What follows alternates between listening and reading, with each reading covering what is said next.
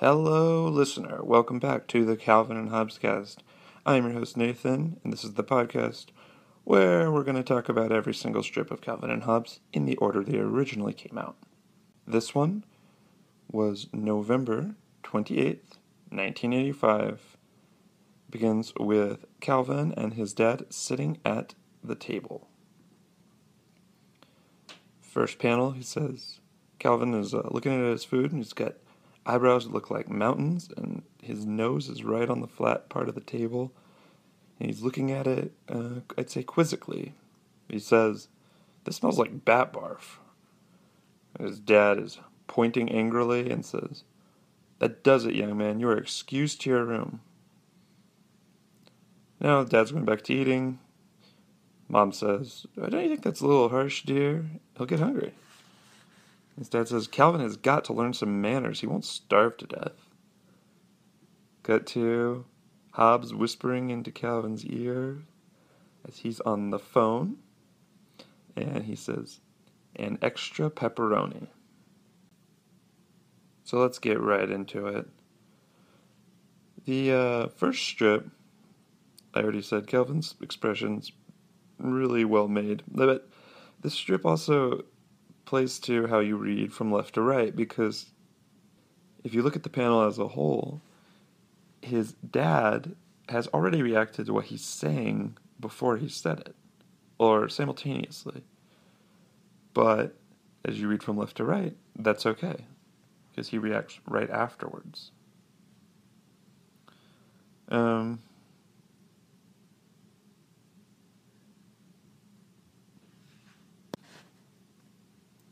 This threatening to just not be able to eat when you don't like your food, that's common. That still happens probably not anymore, because people are so worried about their children. But when he says he won't starve to death, that's accurate for one day. Medically, that's probably accurate. In the last panel, you'll see that Calvin would have to jump up so high to get it, or maybe Hobbes grabbed it. But Hobbes sometimes is not that tall. Sometimes he's even shorter than Calvin, so it seems like it'd be quite the acrobatic feat to get the phone off the hook. Speaking of off the hook, you'll notice this phone literally has a hook, and that's where that expression came from. It was from phones like this, and even the older ones that just had the earpiece on the hook.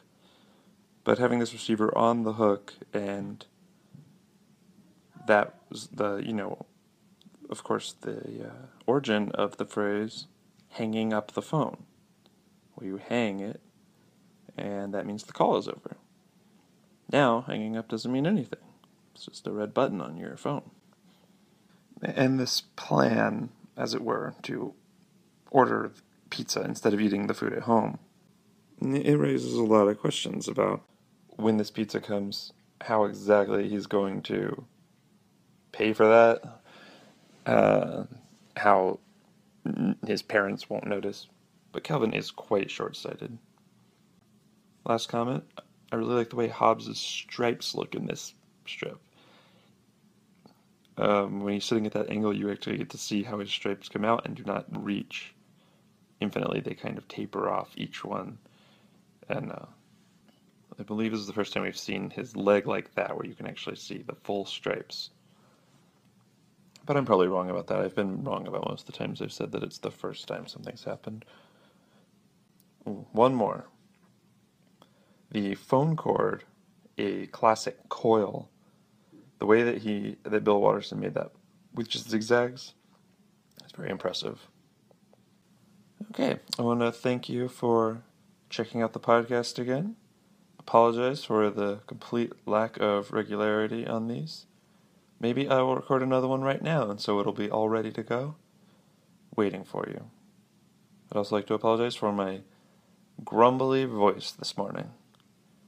Yukon Ho. Bing! The excerpts used in this podcast are from The Complete Calvin and Hobbes, published by Andrews McNeil, LLC, copyright 2005 by Bill Watterson, all rights reserved. No infringement is intended. The clips are being used for the purposes of commentary and review. Please don't sue us.